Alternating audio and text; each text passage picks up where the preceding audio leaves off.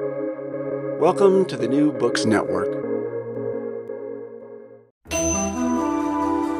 This is the Nordic Asia Podcast.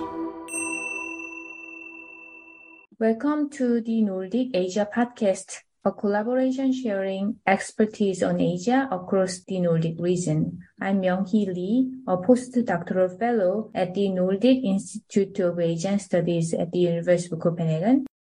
Today, we invite Professor Yoon-kyung Lee for her expertise on South Korea's social movement. Yoon-kyung Lee is a professor in the Department of Sociology at the University of Toronto and a political scientist.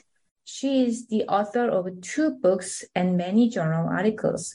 Her second book, Between the Streets and the Assembly, Social Movements, Political Parties, and Democracy in Korea, is published this year. Since its founding, South Korea has had a long-standing history of a social movement. One cannot fully understand South Korean authoritarian periods, democratic transitions, and democratic consolidations, basically the history of democracy of the country, without discussing the dynamics of social movements. The country was democratized in 1987 amid a huge popular protest movement. After democratization, at every critical moment in the country, one can witness a protest movement. For example, in 2016 to 17, South Koreans held a big protest movement called the Candlelight Vigil to impeach then President Park Geun-hye. And this year, South Koreans also had to witness a tragic event in Itaewon. More than 150 young people died in the Halloween crowd surge, and now people are questioning the government's failure to control the crowd and demand accountability on the street. These examples of social movements are among many others. So therefore, we are happy to invite Professor Lee to discuss social movements in South Korea.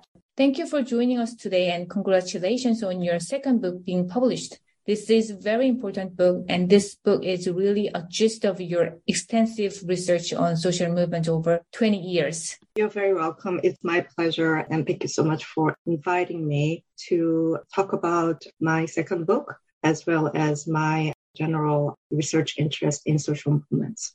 Thank you. So since you brought up your second book, can you briefly introduce what your new book is about? As you opened this conversation with examples of popular protest in South Korea, Korean citizens are known to be participatory Democrats who experience greater political efficacy when they participate in direct action like protest than in institutional politics like elections or speaking to legislators. At the same time, Koreans show a very low level of trust in political parties and the legislature compared to other public institutions. So my central question was why and how Korean citizens have become such participatory Democrats, or as some journalists put it, why Koreans are so good at protesting. So that was my central question that guided this book. And to inquire this question, I have closely followed 3 groups within the so-called 586 generation, the generation that was born in their resistance to military dictatorship back in the 80s, who are now in their 50s and playing a very important role in many social movement organizations, as well as in party politics. So the first group continues to be in the streets, and it comprises of activists and social movement organizations. And the second group has made a transition from the streets to the National Assembly. So I examined activists turned politicians in centrist parties. And the last group that I examined is activists who somewhere between the streets and the National Assembly. So activists come politicians in progressive parties. And I examine these 3 groups in interaction with each other. And the central theme with which I examine these 3 groups and their interactions is the importance of collective action capacity. And we all know that either for social movement organizations or political parties, what they're doing is collective action. And generating this collective action capacity is really very critical for both types of organizations.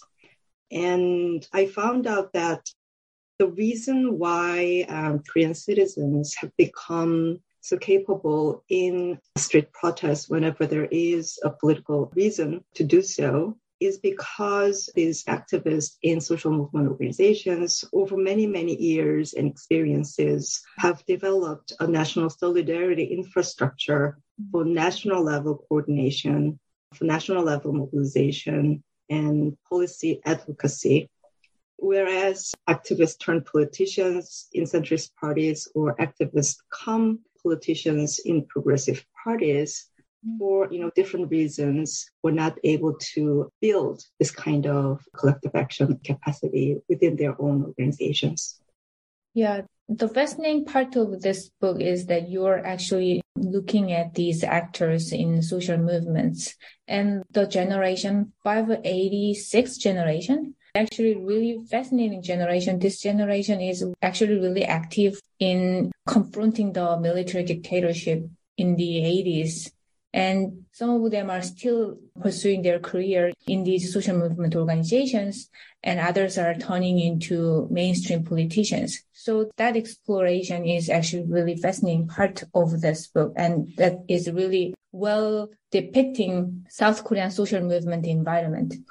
So how did you become interested in studying social movement and party politics in South Korea? Because this book is not just about social movement, it's also about party politics and people's low trust in party politics. So how did you interested in exploring these two different spheres? There are two broad reasons that brought me into this examination of social movements and party politics. And one is more theoretical or methodological that are prevalent in social sciences or specifically social movement scholarship, because not many studies really approach social movements or political parties at the same time and closely examine the interactions between the two. Party scholars study political parties, social movements scholars study social movements. But as in the case of South Korean history and political development, it is almost impossible to understand Korean politics without examining social movements and political parties at the same time. So that was my theoretical motivation.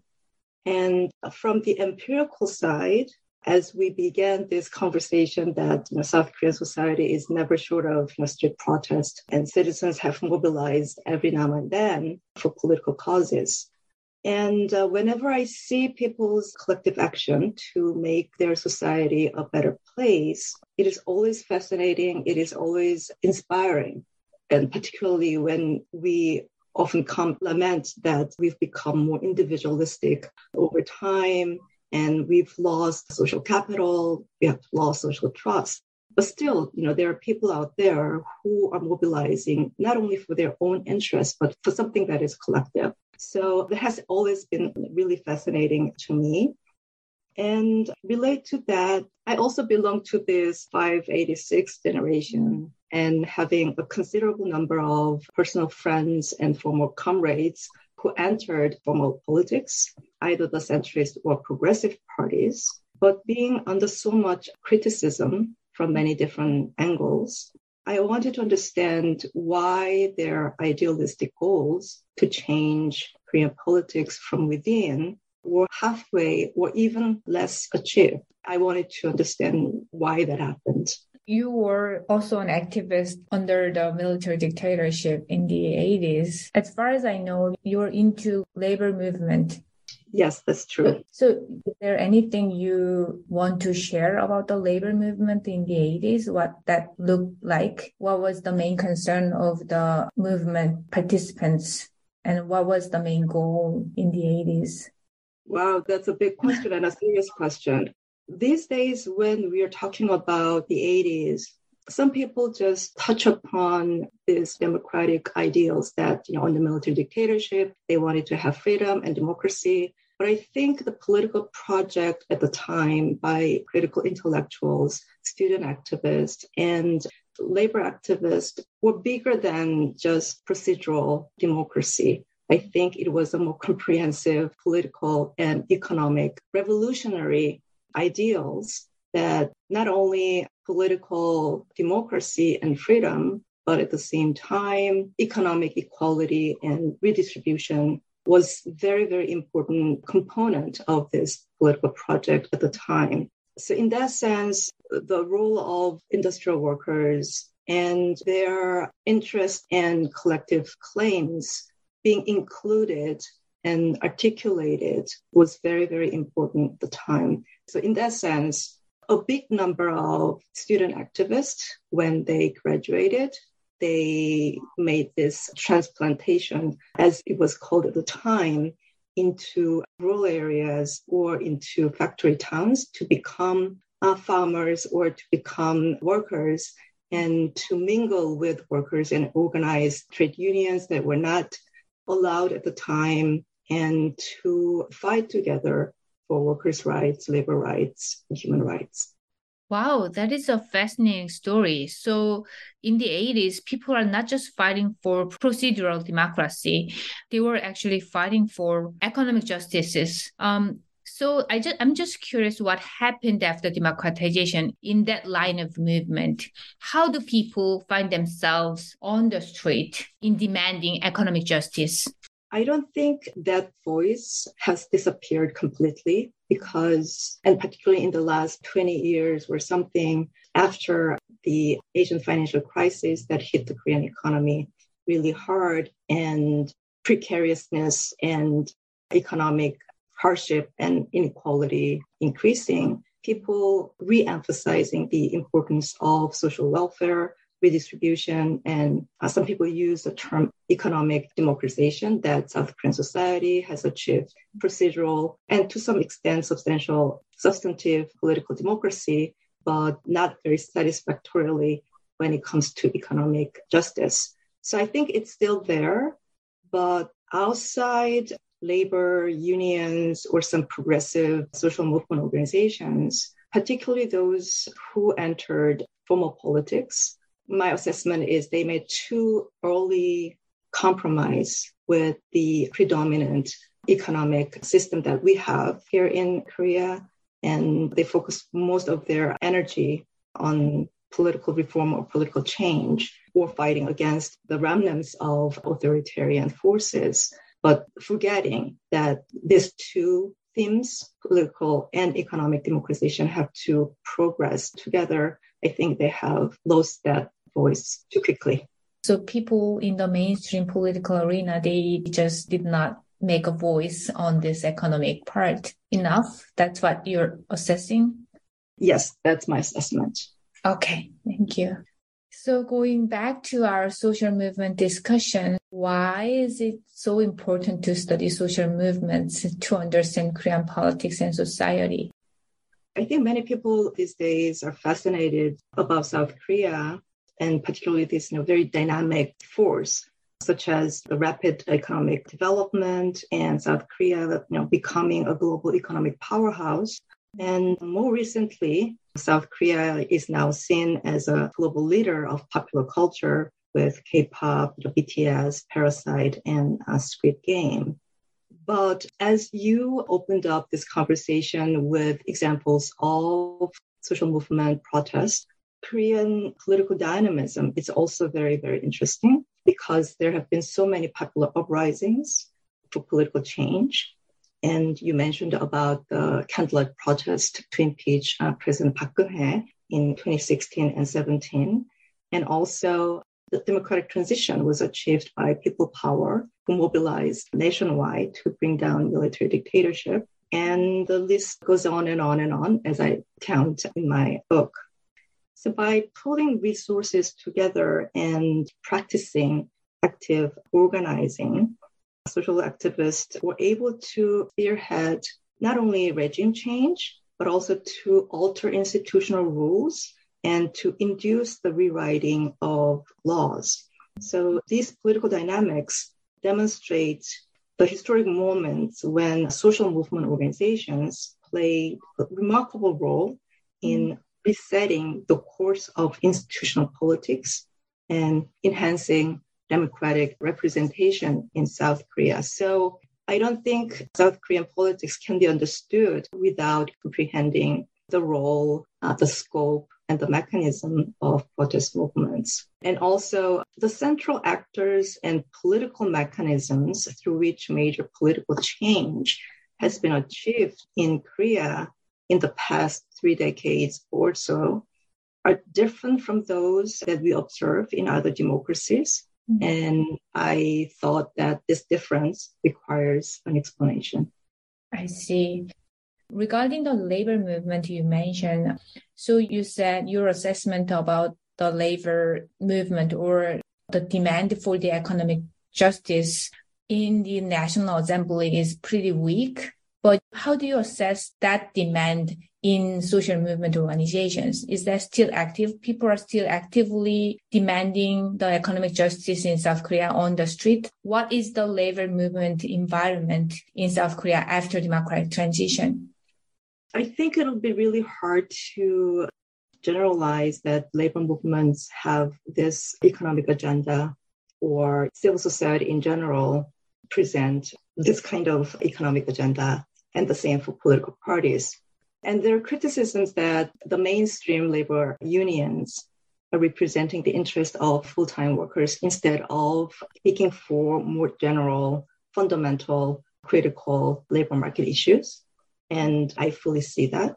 But my critique is, even when politicians, either in centrist or progressive parties, are talking about social welfare or redistributional issues, I don't think they are really looking beyond the existing dominant economic system in South Korea. So there are a small number of politicians who talk about the problems of chaebols, and there are politicians who talk about that we need to increase social spending for social protection programs.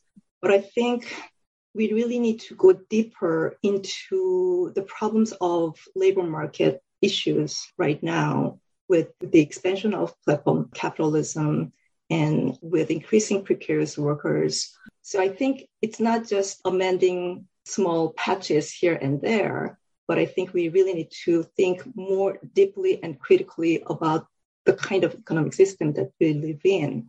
In that sense, I think many politicians are, in a sense, very short-minded and narrowly focused instead of looking at big pictures and how the structural problems of inequality, either in terms of income or wealth, real estate ownership, can be addressed fundamentally in South Korean society. Is there any place where these civil society activists and labor movement activists are meeting with mainstream politicians and have discussions about this economic injustice issues and social welfare issues? Is there any place like that, or they are just separate? I think an ideal method would be that either politicians or social activists who are concerned about inequality issues come together and share their thoughts and plan for longer term and bigger term changes and policy interventions. But I'm spending my sabbatical year here in Korea the entire year, and I've been meeting and speaking with different people, politicians, activists. But it seems like in both spheres, within political parties and within social movement organizations, there are so many lines of divisions and polarizations, I would say, and individualization that there is no really energy to come together, to speak together. And this 586 generation is declining, and the next generation of activists who are reform-minded politicians are still slow to come up. So in that sense, I think to talk about fundamental critique of the political economy system in South Korea and to take steps to amend the problems, I think it would take much longer time than I would ideally expect. I see. Okay, so next question is, what are some unique aspects of South Korean social movements? I would answer this question by revisiting one of the motivations that I had when I was working on this book. Many social movement scholars conventionally approach the social movement organizations are parochial because they focus on specific issues, not general or national level issues most of the time. And they are rather provisional organizations that rise and decline in the process of popular protest. What I saw in the Korean case is social movement organizations take very different shape and scope. And because of that, they can play a very significant role for political change and reform politics in South Korea. And from my research, I call this 3 bigs of South Korean SMOs. One is South Korean social movement organizations are big in their size when measured by the number of full-time activists and by the scope of the membership. And a large number of full-time activists called 상근 활동가 participating in these big organizations, in addition to big number of professionals like professors, lawyers, and journalists who also are active in these organizations. The second big is the scope of their advocacy activism. Yes, there are smaller organizations focusing on specific issues, but the kind of organizations that I examine in my book, whether they have the name of women's rights organization or environmental or economic justice, but still what they actually do is much bigger in their scope and agenda. So that's another big aspect of South Korean social movement organizations. And the last one is financial independence. So the big organizations, sometimes they might be getting some projects sponsored by local governments, but still they try to maintain their financial independence based on membership dues. With these 3 big characteristics, social movement organizations can do agenda setting and policy crafting at the national level. And they're not focused on a specific issue, but concerned about almost all national and systematic agenda.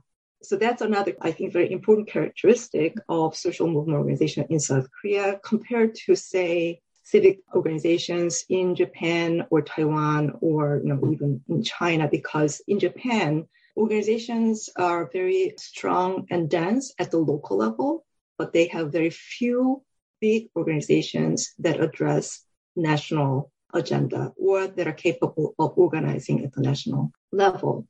Taiwan, I would say, is somewhere in the middle because, yes, they have important civic organizations, but what characterizes these organizations is they grew in dependent relationship on the Democratic Progressive Party when they were the opposition party and fighting together against the KMT authoritarian regime. So being independent and organizing at the national level, projecting national agenda, I think are really important characteristics of South Korean social movement organizations. And I don't think one is the cause of the other, but they really grow in interaction with each other. They had these big goals of toppling military dictatorship. So that really provided the background of addressing national level agenda. And they also continued and practiced this national level mobilization whenever there was a political cause arising. They have created very dense network among themselves. And as I cite in my book, one of the activist leaders mentioned that if there is any political agenda happening, then we are able to mobilize a national network of social movement organizations within a week. So it means over time, they have developed this very dense network and they can connect with each other very quickly.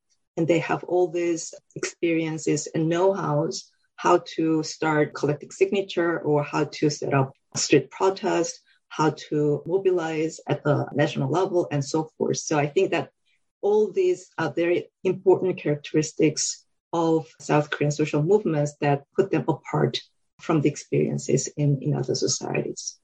Yeah, so because of these like national level mobilizing capabilities, we can observe these candlelight movement types of big movement in South Korea. So whenever there's a national level big agenda like disclosure of the Park Geun-hye's corruption scandal, something like that, then these organizations are working together and organizing a coherent social movement, which attracts a lot of protesters and very unique characteristics in South Korea. Yes. Yeah. So the final question is about the next generation of social movement. In your book, you're mainly examining this 586 generation, and you also mentioned that this generation is declining. And who would be the next generation of social movement in South Korea? And what could be the main agenda of this new generation of social movement? As I noted earlier, I am here in Seoul in speaking to these older social activists, and they were struggling with two issues. One is, except the big players in social movements, organizations, the smaller ones, and especially the organizations that are at the local level, are really struggling hard with their finance. And in order to continue their activities, they have to apply for projects that local government or the central government is calling for proposals. And then they become like the middleman between the government and the grassroots.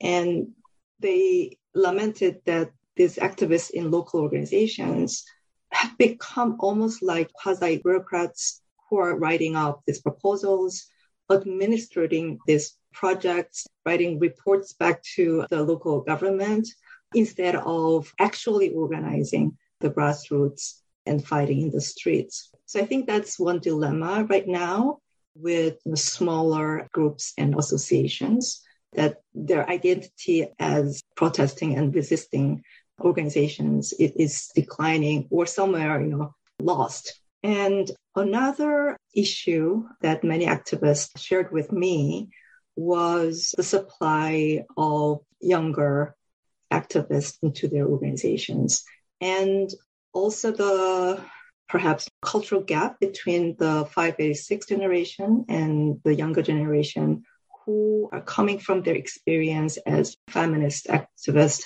and environmental justice activists. So they're really trying very hard to reconcile these cultural differences.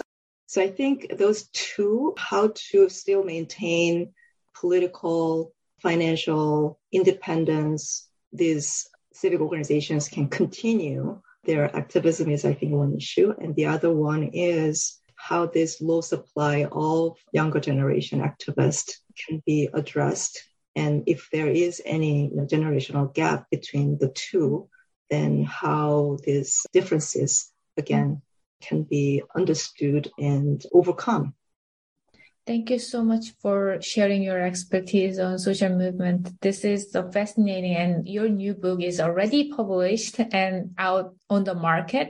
So we'll share the link so people can go and see your book. And thank you for joining us today. Thank you. Thank you so much for providing this opportunity to talk about my newly published book, but as well as about South Korean social movements. It was my pleasure to be part of this conversation and to share my thoughts about Korean social movement. Thank you so much. Thank you. You have been listening to the Nordic Asia Podcast.